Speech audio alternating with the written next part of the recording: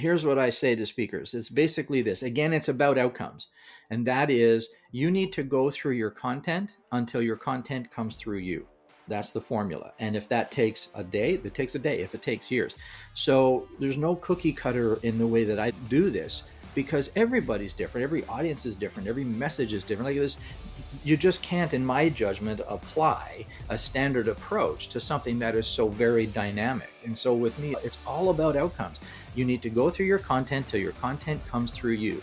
And then you take that content and you prioritize the little bits and nuggets that you want to put together in a talk, and you apply that to whatever your desired outcome is for that talk. This is the Entrepreneurs United podcast with your hosts, John St. Pierre and Rich Hoffman. Hey, entrepreneurs. Today we have a conversation with Steve Lowell, who's a master trainer to high-impact speakers. He's a 3-time internationally sold best-selling author, and he's trained over 500,000 people globally. Welcome to the show, Steve. Hey, thanks for inviting me in. It's great to be here.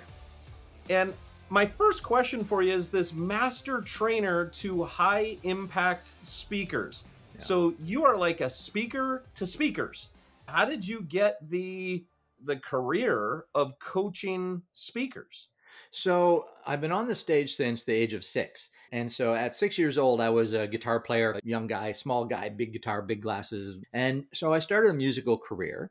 And I started a band, and in my early teens, I wasn't the lead singer. I was just the leader of the band and the guitar player, and I was the front guy. And by the time I was in my late teens, I was touring the country. I'm from Canada. We were touring Canada, playing bars and pubs and fairs and that kind of thing. And I decided I wanted to become a professional speaker. And the way that I decided that was I stumbled across a video of Zig Ziglar.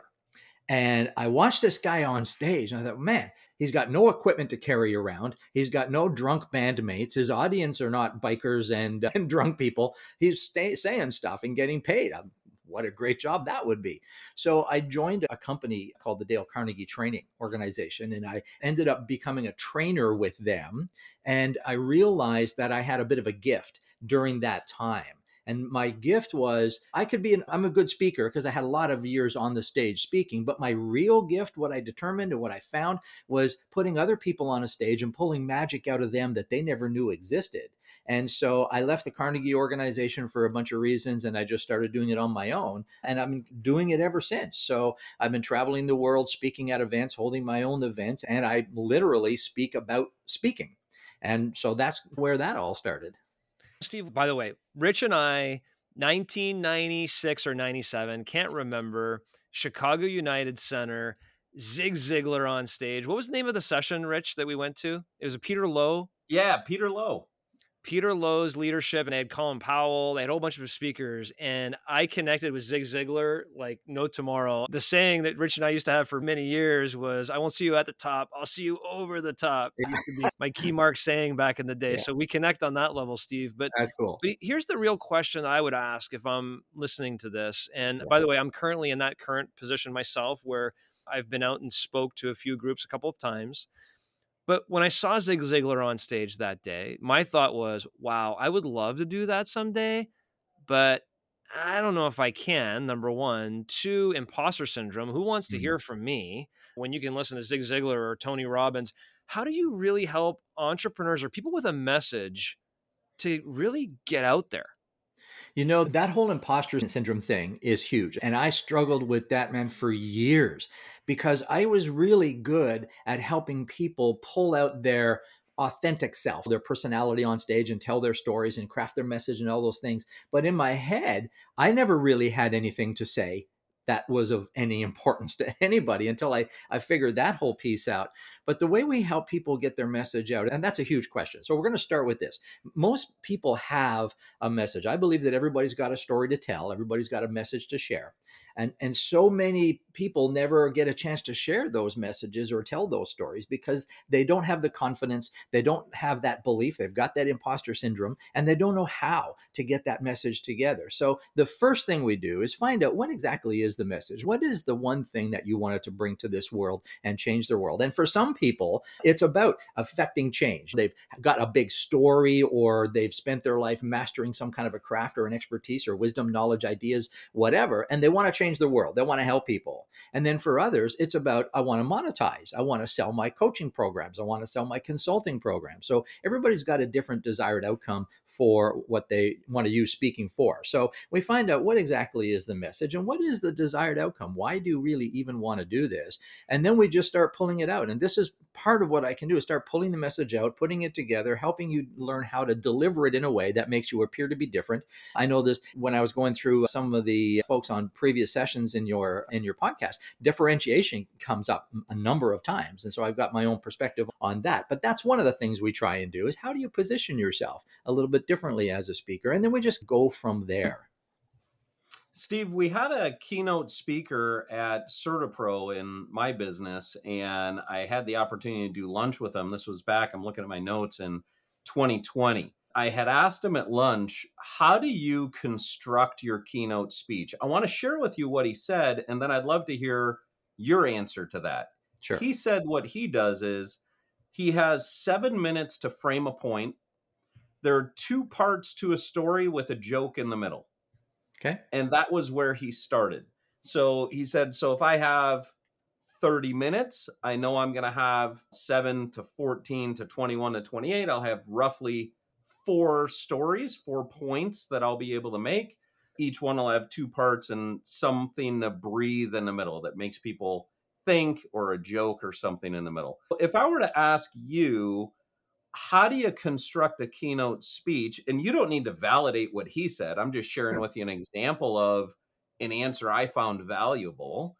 How would you answer that? How do you construct a keynote? So constructing a keynote, it's like this. There's no right or wrong way to do it.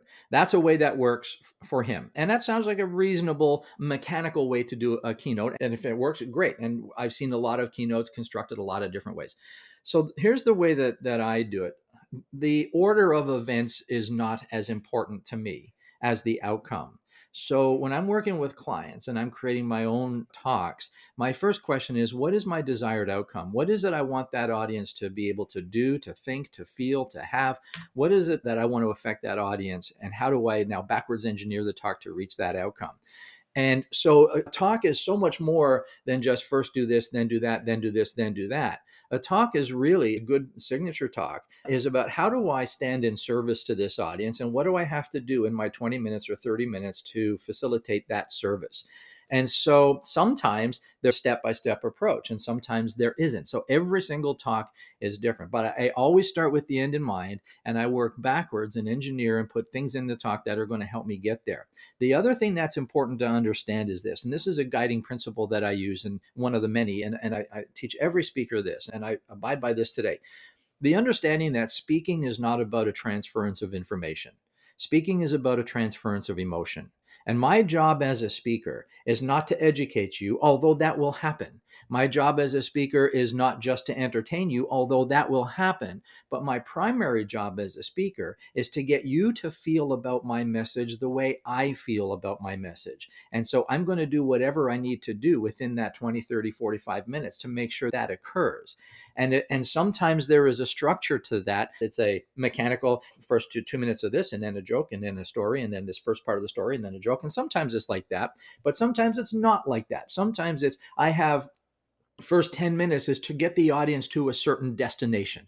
I want them to believe something. I want them to question something. I want to rattle their beliefs, shake their paradigms, have them question the nature of their condition. I might want to do that. I might want to build rapport and have them feel like I understand them. So for me, it's all about outcomes and a whole lot less about tactical strategy. First do this, then do that, then do this, then do that. That's insightful on, you want your audience to feel the way you do. What are some tools that you use that you often recommend to speakers about how to do that?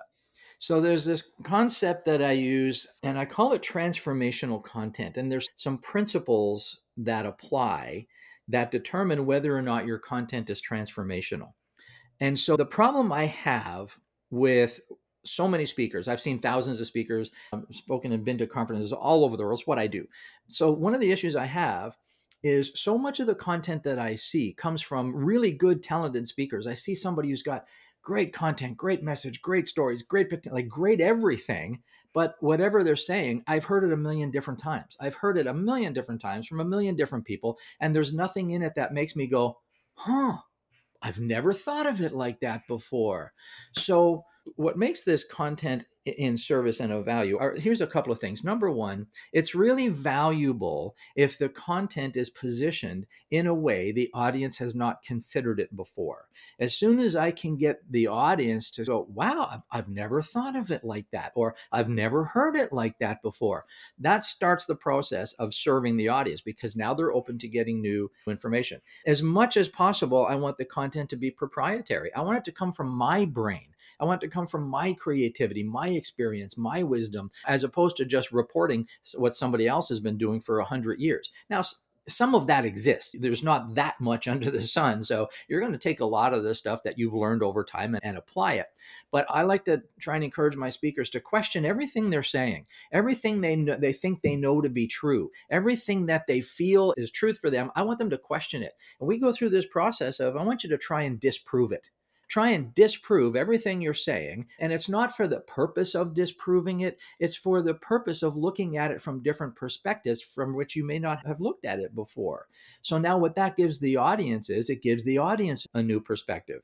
So if it's proprietary, like if it comes just from you, the audience hasn't heard it. If they start questioning, the audience starts questioning what they believe to be true, and they start thinking, maybe I should do something different. I've never thought of it like that before. That's the first sort of trajectory that we want to set for the audience. And that way it opens their mind to new ideas, new information, new concepts, and they start considering things a little bit differently. And that's really a great way to serve. What's a rough formula that I could consider on, for every 10 minutes, you should have X amount of time working on your content and X amount of time working on your presentation of it, or for every half hour? Do you have any formula of expectations for speakers? No, because everybody's different. But here's what I say to speakers. It's basically this. Again, it's about outcomes. And that is, you need to go through your content until your content comes through you. That's the formula. And if that takes a day, it takes a day. If it takes years. So there's no cookie cutter in the way that I do this, because everybody's different. Every audience is different. Every message is different. Like, you just can't, in my judgment, apply a standard approach to something that is so very dynamic. And so with me, it's all about outcomes. You need to go through your content till your content comes through you. And then you take that content and you prioritize the little bits and nuggets that you want to put together in a talk, and you apply that to whatever your desired outcome is for that talk. I've given talks from half a day to 4 minutes, and you still have to have the same result. You need to be as powerful in 4 minutes as you are in 90 minutes. And that means you need to go through your content till your content comes through you. And that way, measuring out for 1 minute for this, 2 minutes for that becomes less significant. What would be one thing that you borrowed from the Dale Carnegie training times that you find yourself just using constantly? So the reality is, the reason I left the Dale Carnegie, because when it came time for me to sign the contract to become a trainer, I couldn't actually do it, because what I learned during that time was there was an awful lot that Dale Carnegie was teaching way back then that I didn't actually resonate with and I didn't actually agree with. Now, I didn't know why I didn't agree with some of the techniques. They just didn't feel right to me. And I couldn't in good conscience go through with this whole thing, because I knew that when I signed this contract, I would have to go and continue to teach things their way, of course, which makes perfect sense. But I didn't believe in a lot of the things they were teaching. And so I can't do this. So I decided not to sign the contract, and I stepped away and I went in a completely different direction, and I left the whole thing behind. So the reality is, there is virtually probably nothing that I use from the Dale Carnegie days, with the exception of maybe one little exercise, which I have twisted to apply to my own circumstances. But there's virtually nothing there, except for the fact that it was in Carnegie where I was able to validate that I can do this. And it's a specific moment in time that I went, oh, I'm really good at this. And there's a specific moment of time of that. But in terms of techniques and strategies and procedures and all of those things, there's none of it that I use. Well, Steve, I'd love to ask you what some of those things were that you didn't align with. I'm not sure if you feel comfortable sharing those, but it'd be juicy to find out. I don't know much about it, but was it because it was aged in time at a different time of life when they were created? Is it because of other reasons? Yeah. So yes and yes. So I'll give you one simple example. Okay. Yeah. And I don't know if they still do these things. I have no idea. I haven't been involved with them in 30 years or more than 30 years. But it was like this. The instructors would instruct the participant to do something. And I was sitting in the back of the room at the time. I wasn't an instructor. I was, what's called a graduate assistant. I'd been through all the programs many times. And what would happen is I would watch the instructors and I'm watching the participants. And in my head, I'm coaching. Right. In my head, I'm coaching them. I was fascinated by the whole process. And so as the instructors would coach, sometimes I would say, oh, that's good. But most of the time I go, why did you ask them to do that? So one of them would be, for example, one of the instructors would coach the student to stand in front of the room with their hands down by their side and keep their hands down by their side as they speak until it was time to gesture and use the hands to gesture and then hands back down by the side. I didn't know why that felt wrong to me. It felt awkward to see people try and do it. And so I knew there's got to be a better way than that, but I didn't know what it was. And so that's one example. But what happened was over the next many years, I had to do some studying about the brain, about neuroscience, because of a relationship I was in. And there was a family member who struggled with severe mental illness, and I didn't understand those behaviors. So I started studying what was going on with that person to try and understand the brain. Why are they behaving this way? And what would happen is I would come across something that how the brain works, and then I'd go, oh, that's why keeping your hands down by your side doesn't work. That's why audiences respond this way. That's why this thing works and that other thing doesn't. So over those years, I was able to validate all the things that I was suspected worked well and appeared to work well and that I was teaching, and I was able to validate a lot of them through the neuroscience and the brain science that I was reading, trying to figure out this other thing. So that was one. Certain body language techniques didn't resonate with me. The way that they taught people how to use the real estate, the platform, didn't resonate with me. There was a lot that didn't resonate with me. And so when I went off, started doing it myself, it was scary because I didn't have any real validation as to why I was teaching what I was teaching. I just know that it worked Got it. and people were getting great results. Steve, it's interesting you talk about the hands by the side. I went to a training where it was very have your hands by your side and gesture above the waist, proportionate to the size of the message. If you're not going to be gesturing, have them down. What is the more correct way that you looked at in neuroscience to say, this is a better way to do it, actually? What is that? Yeah. Okay, so that particular example was validated not through the neuroscience studies, although that's how I found it, but that comes from a guy named Mark Bowden, who lives in Toronto. He's from England, and he is a sort of a body language expert, right? So here's the way he explains it, and this is the way that I apply it now, and I always attribute this to him because that's where I learned that particular piece of knowledge. Here's what happens. Your brain says there's only two reasons why your hands should be there for a prolonged period of time. One is because you're in motion and you swing your arms when you walk. So your arms should be down because that gives you propulsion when you walk. The other is your arms aren't going to move if you're asleep.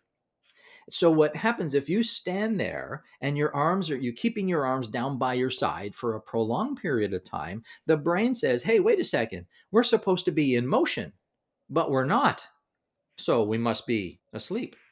And all your energy drains down. And it's really hard for a speaker to maintain a high level of energy, a high level of enthusiasm, to get emotionally engaged or physically engaged in their content when their hands are stuck down by their side.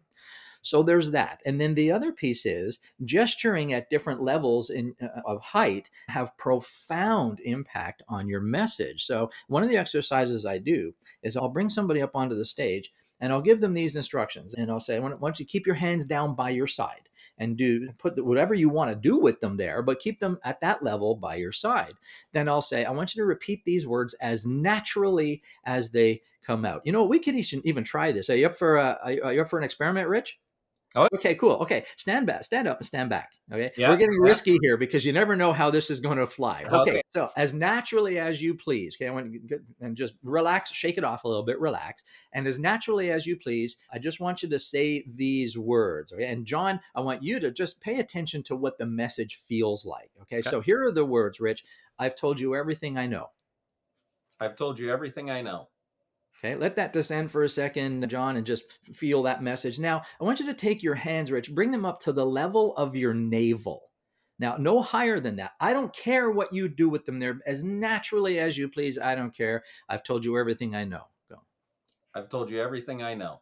Okay, so now just by moving the hand changes the impact of the message just a tiny little bit. Now, bring your hands up to the level of your heart. Okay, I don't care what you do with them there. I've told you everything I know. I've told you everything I know. There, did you see the change in inflection? I've told you everything I know. The voice changes. Now take the hands, put them over your head. Okay? I don't care what you do with them there. Same message. I've told you everything I know. I've told you everything I know. See, the hands go like this. Now it's a bigger message. So what happens now when you do that, sometimes the change is very subtle, like it was here, but sometimes what happens is the people just like the whole voice changes. The facial expressions change. The landing of the message changes. So John, my question for you is, did you see any difference at all in the message, the way it felt just by moving the hands? Well, I definitely saw. Some people listening to this may not have seen the reaction was different Right. from Rich for sure. As he moved up, he moved his hands more, actually, is Yeah. interesting. Yeah. But then I also heard certainly from the bottom to the top, if you had to rewind the tape and go bottom to top, there's a big difference. There's You a didn't see it difference. as subtly along the way, but And that's right. And sometimes it's a very subtle change, sometimes a very significant change. And the point is that when we speak, when we move our body certain ways, the physicality of that changes the impact of the message, even if the voice doesn't. And when you're on the stage, the physicality of your message is as mission critically important as the vocal impact. That's why hanging your hands down by your side and not moving them except to gesture diminishes the impact of the message because it diminishes everything about you. What is the neutral position? I understand you're saying not hands by side, but what is the appropriate neutral position? Yeah, so this is really awkward because so many people struggle with it. What do I do with these ridiculous things, right? So the neutral position that I like is at the navel, about the level of the navel. And what I do is, and I'm not in a position where I can stand, but if you back up, Yeah. Rick, I can show you. Yeah. Okay. Now take your fingers and just loosen up the fingers. Now put them around the level of your navel and just let the fingers touch. Just let them touch. Don't cross them like that. Just let them touch. Even if you have to bounce them a little bit, even lower than that, even. And you just let them just touch like this and even bounce them a little bit. So what happens is at first it feels awkward like it probably does there. But once you get used to that, it just becomes like a normal thing to do. And the good thing is about this is that it forces you to move your hand. It's easy to move your hands. When you're like this, your hands can't, it takes energy to rip your hands apart. When they're down by your side, it takes energy and thought to bring them up. But when they're just bouncing in front of you, they're not going to bounce very long. You're going to be using them far more than if you're just standing there. yeah. Hmm. Steve, Yeah. I want to bring us into a different track here for a few moments. I want to go back to something you said, but if you're listening to this and you're like, I don't see myself speaking in the future, I'm not going to be going on stage, maybe I should check out and go listen to another podcast. I want you to hold on just 1 second. There's something that Rich and you and I have not spoken about in 5 years on this podcast that you and I learned out of college. And it's the principles of adult education. And when you spoke earlier about speaking, and forget about speaking on stage if you're listening to this, think about just public speaking. Think about speaking on a Zoom call with your team. Think about speaking in a conference room with your team and learning skills as a leader and entrepreneur to be able to properly speak with a group. The one key you threw out off the bat was be unique in your message and have people think, oh, wow, I've never thought about it like this before. Oh, wow, I don't know the answer to this. And Rich, what you and I used to call that was gap. You need to gap your audience right off the bat so that they sit up in their chair and they go, wait a minute, what are you talking about? I need to listen in some more. I think it's a huge key, regardless of how you're speaking to a group or a small group, small team, whatever it may be. If you want your message to be hit, you got to gap them. And that's a principle of adult education to really hook people into what you're talking about. So I got that. It's got to be proprietary. Don't be reshuffling everything from everybody else. Have it be unique to your situation, your company, your message, your learning, your story. And I got have the audience question their own thoughts. So those are three things I got from principles of adult education. Even I have nothing really to just speaking. It could apply to any environment where you're speaking with a group, even in your own business. What are some other principles of speaking to a group that you would say are really key for people to learn? Okay. On your podcast, on your show, I mentioned earlier there was several guests there that talk about differentiation. Now, I'm always interested in that, different key ideas for differentiation. There was one there that you had someone named Roy Osing, I think his name was. He Yep. talked a lot about differentiation, and he had this set of dumb rules, which I thought was really cool. And you had Kira. I think her name was Kara Kira Britton. on there. Yep. And Yep. she was talking about getting in the realm of inspiration and all these things. So here's the thing. I always believe that differentiation from a speaking perspective, not necessarily business perspective, but as a speaker, you don't actually have to be different, but you do need to appear to be different. And so this is a major principle. So let me explain an example of that. Okay. When I'm in front of an audience, I ask the audience often this question. I'll say, put up your hand if you or somebody you know is in the market for a tennis instructor. Let me ask you guys, do you guys know anybody who's in the market for a tennis instructor? Right off the top of your head? I may know somebody in the market for a pickleball instructor, but not tennis. Not a tennis instructor. Okay, cool. I've asked this question like to audiences of thousands of people, and usually no hands go up. Maybe the odd one will go up. But what I do with the audience, and I'll do this with you, is I'm going to guess that you know somebody right now who's in the market for a tennis instructor. And I do this with the audience. And then I tell him about this guy named Brian. Brian came to me about 18 years ago or so, and he says, Steve, I'm going to all the networking groups. I'm going to all the chambers of commerce and all the BNI groups, and I'm meeting all the people and shaking all the hands and making all the calls. He said, I'm just not getting the business that I need. And I said, Brian, what do you do? He said, I'm a tennis instructor. And so we taught Brian this fundamental principle. And this is the answer to your question, John. The fundamental principle is this. Anytime you speak or present in front of an audience, and I'm talking about as a business person or an entrepreneur, that's my audience. That's who I work with. So this is from that perspective. Anytime you speak or present in front of an audience, you're either positioning yourself as somebody they need or somebody they don't. And those are the only two options. You're either positioning yourself as somebody they need or somebody they don't. So when Brian, the tennis instructor, says, I'm a tennis instructor, he's positioning himself as somebody they don't need. So what we did is we make him appear to be different. So now if you see Brian today and you said, Brian, what do you do? He'd say something like this. He'd say, you know how sometimes kids have so much energy, they get so excited and they're bouncing off the walls and they're yelling and screaming and having fun and they're making so much noise. And the parents get so frustrated because they have no idea what to do with these kids. He'd say, what I do is I take kids of any age, I bring them on a tennis court, I absolutely exhaust them, and I hand them back to their parents. So let me ask you this question. Is it possible you just might know somebody who just might be in the market for a tennis instructor? And now I say this to the audience, put up your hand, and every hand in the place goes up. So I do that as an example. And the example is Brian's a tennis instructor. Everybody knows what a tennis instructor does. He's really no different than any other tennis instructor, but he makes himself appear to be different by that answer. That's what speakers need to do. Speakers don't have to be different, but they do need to appear to be different. So how do you appear to be different? You appear to be different by some of the things we've talked about. How can you rattle the audience's beliefs? How can you give them something new to consider? How can you make them go, I've never thought of it, or maybe I'm doing it wrong? And it's not that it has to be jaw-dropping, earth-shattering, life-changing new information, because there's really not that much of that around. It's about taking what is available and reframing it so that it lands in the audience's mind in a way that rattles them a little bit. And now, as an entrepreneur, a big part of my business is helping people monetize when they speak. How do they bring their expertise and messages to a stage, live or virtual, and then monetize it by getting business? But now the audience looks at you different and they start thinking, maybe I should talk to that one. Yep. Okay. So, Steve, let's do a little case study with me, because you did a little case study with Rich. I'm feeling a little left out. Okay, John. Let's do one with me. So I recently had a book that came out at the end of November. Yeah, I have been congratulations, by the way. speaking and public speaking for 25 years, Rich and I, but in a closed loop within our organizations, within our companies.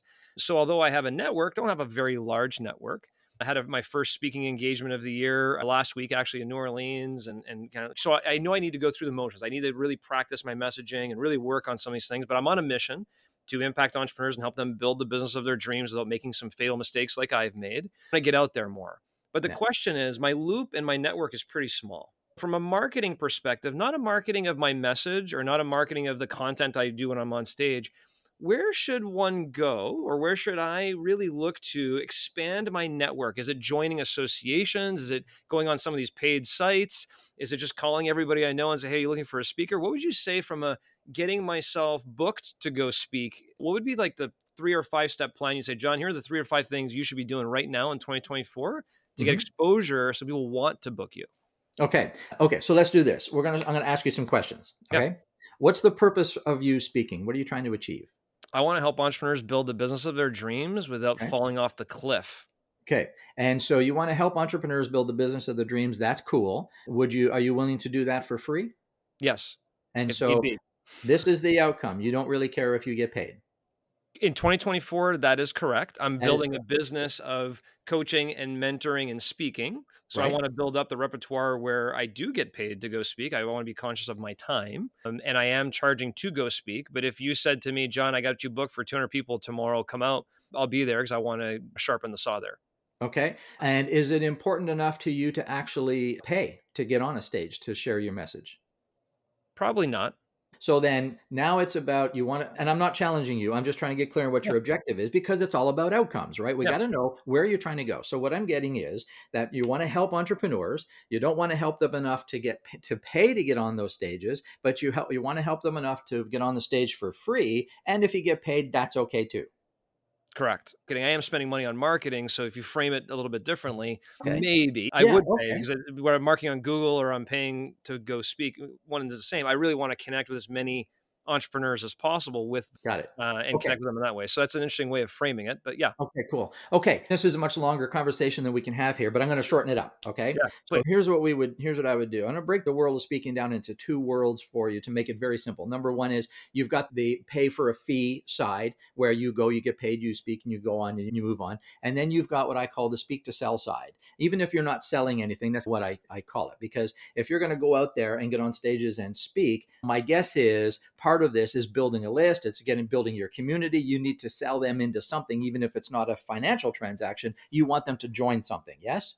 Yes. Okay, got it. Okay, so we have these 2 worlds. Here's the reality. The speak for a fee world is likely not going to serve you, although that doesn't mean you're never going to get paid. What it means is if you pursue that as a marketing avenue, it's not going to achieve your outcome. And the reason is because in that world, the barriers of entry for continual activity are extremely high because you're competing with, you know who you're competing with, like all the other Zig Ziglars that are out there, right? Or either that or you're speaking for a very low fee. Now you can get in that world, but barriers of entry are high. The monetization opportunities are very low, and it's a very difficult world to actually be consistent in. And your message is going to be constricted because you're not going to be able to have the access. So on the other side, and if this other side that I call the speak to sell side, and we break that up into 2 categories. And what we've got is speaking for free, so that waiving your fee so that you can get in front of the right audiences, and there's pay to play. And you can do both of those. That particular world is going to be much more fruitful for you because you're going to be able to get in front of the targeted audience. You're going to get easier to get you on the stage. The barriers of entry are very low because you're not asking for money, and there are opportunities for you to take some of that money you're investing in Google ads and all those things. If that's not getting you in front of the people you want to get in front of, take some of that money and get on a stage that gets you in front of exactly the people you want to get in front of, and then curate that list by having a great presentation and getting them to sign up to something. And the reason I'm putting this out for you, John, is because that's precisely what we did. I played in this world for a long time, the pay speak for fee, and it was fine and it was great. And then I discovered this other world by accident, and it changed everything. It changed my complete life. And I think it can accomplish what you're trying to accomplish because your audiences are going to be targeted. Your audiences are going to be invested. That's why they're there, as opposed to a group full of employees who are paid to be there and told to be there and had to be there. Yeah. You're going to get in front of the audience that want to be there. Yeah. And now so what if you're not getting paid? You're going to monetize it 10, 12, 100 times the level if you do it correctly. And they are 2 profoundly different skill sets. This skill set is profoundly different from this skill set. And so this is why this is the conversation I start with first. Where are we going to go? Because the Oh. skill sets are profoundly different. I'll take you anywhere you want, but the skill sets are profoundly different. Where I'd start. Yeah, let me recap what I took from that, and it's an angle I'd never heard before, right? There. See, It's that's what you want your audience to be saying. Yeah, it's good point.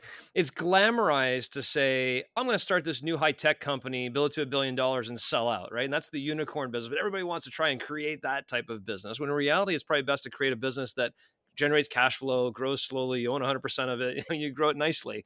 And the same thing can be applied to the speaking world. In my mind, and in others' minds, it's glamorized to become a speaker and get paid 20 grand, 50 grand, $100,000 to go speak.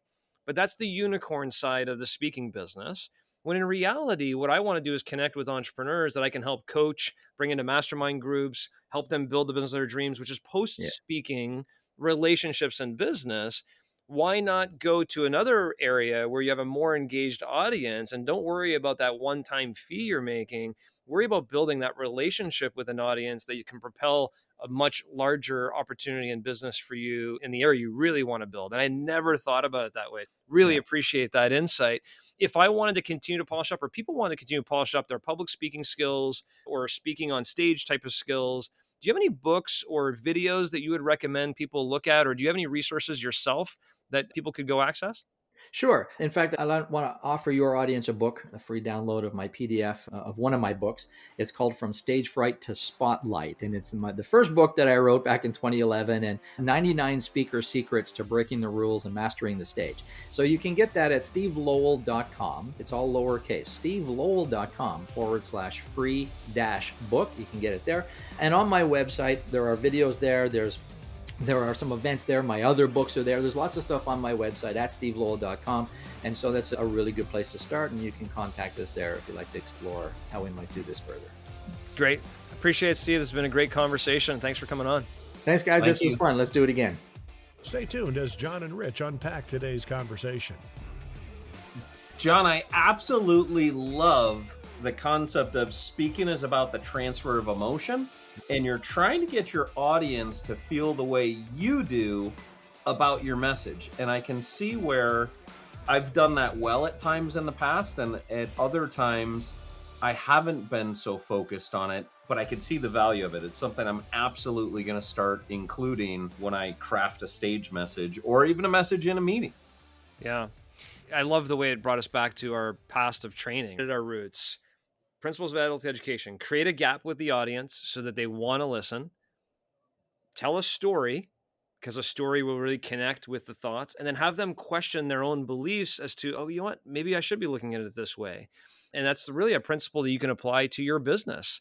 I think a lot of the conversation was about speaking to an audience you may not know, but we speak every day to people within our own business in groups. And we have to learn how to do this on Zoom calls. That's something we should have actually talked to them about. What about these virtual speaking engagements where you're talking to people across the globe potentially on a call? What should you be thinking about then to keep people engaged and not be looking at their phone? Or, you know what, I regret that. We should have asked Steve some of those questions about, with this new world, it's not always on stage. Sometimes it's in camera just like this. And I'll tell you what, there's a lot of companies and people that are running these meetings that are an hour, 2 hour long on Zoom or on Google Meet or whatever the medium may be. We really got to perfect our skills there as well.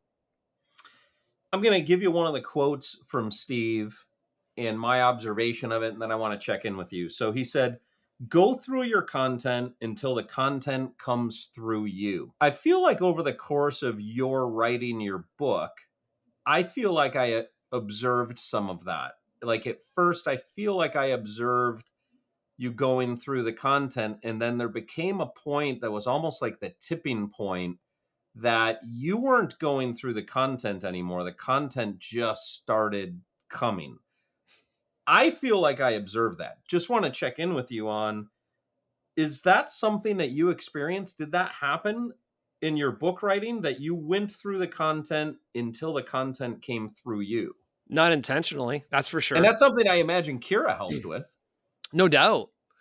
But you know what it is, Rich? It's the power of refinement. It's the power of conviction. I could tell you there was times when I was writing the book where I wasn't really sure what the 7 principles should be, and should it be this and should it be that? And then you start interviewing people, and then you start hearing other stories, and then you start talking about your principles, and you see it connects with people. And then as you go forward, the repetition of your own message, right? It's almost like visualization in your head. You say who you say you are. As you repeat to yourself who you want to be, you actually become that person.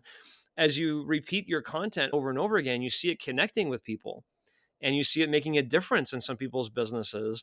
Now it's kind of like the gospel, right? Like, now it's coming right through me. And I never really thought about it in the way that he made that quote. But that's something, and I appreciate you noticing that, because I wouldn't have noticed it on my own, because it's just natural evolution. You don't actually see the difference between now and when I first started. But as you say it, I recognize it. So that's cool. Yeah, it's almost like in the beginning you're trying, and then all of a sudden there's a point where you don't even have to try. You don't even think. You're almost unconscious. You're just saying the words because they resonate so deeply. I can relate with that experience of speaking at our conferences, for example, where I think through the content and then I do very few dry runs because I just know here are the bullet points and the pockets I want to get into. Once I get confident on those, yeah, it just comes through me. I don't even know what I'm going to say, but I know the direction that I want to go. So I can absolutely relate with that. The differentiation in speaking is appear to be different. It's interesting. You don't have to be in franchising to have a system or a way about doing things in a business. Every business has, here's the way that we sell. Here's the way that we produce either our service or our goods. And every business wants the people that work within it to do that with consistency. And a way to do that is to talk about the same thing, but a little differently. It's a little bit of a different twist, come at it from a little bit of a different angle. Yes, it's that same thing. So that was something that came to me in the differentiation and speaking is appear to be different, but it may not actually be different. And there's some of that I know we do at CertaPro where it's the same system. For the last 30 years, it's been a relatively same stable system. Sure, there are subsystems within it. But when we're talking about the same stable system, we've got to look at it from different ways. So it appears to be a little bit different. If you think about it too, just the principles of marketing, I think there's a book called Purple Cow that I read back in the day, right? Like, how are you really differentiating yourself? But it doesn't mean you have to be different in terms of what you do or what your message is or the influence you're trying to provide to people to send them in the right direction, but how you appear. And a couple people come to mind right off the bat, right? Michael Alasso, he's different. And it comes out in his presentation style and who he is. But at the end of the day, the communication techniques he talks about, it's not really that much different, but it's special because it's his and he makes it his own. So I think if you want to be a speaker and connect with, having that differentiation and how you approach it is really important as well in the beginning of your content. To really not be, okay, here's another speaker telling us, as Steve mentioned, telling us stuff we've heard 100 times before. To position it a little bit differently, like you're doing in your business, where it's positioned a little bit differently, but it's still kind of the same guts, is really important. I love that. And I think, the other part that came to me when you were mentioning about the differentiation is ultimately what's your desired outcome? Your desired outcome is not to be completely off the wall different. Your desired outcome is probably to achieve something that the group wants to achieve, which is not much different what they want, but how you approach it is the secret sauce, so to speak. To me, when I've been part of a keynote, sometimes when it starts, I'm not really sure where they're going, but at the end, it led me to where I want to be. And so that desire, you guys do this a lot in your business too. When you start a session, what's your purpose and measurable outcome? Being very clear, that should happen in every single meeting. What's the measurable outcome of this meeting I'm having with this group? To know at the end of it, did I achieve that goal or not? Everything else is the window dressing a little bit to get the people engaged into that measurable outcome. And literally everything that is done in that session of speaking has to be vetted by, does it serve the outcome? If it doesn't serve the outcome, it may be really good, it may be really cool, it may be really helpful, but it doesn't belong here in this message if it doesn't serve the outcome.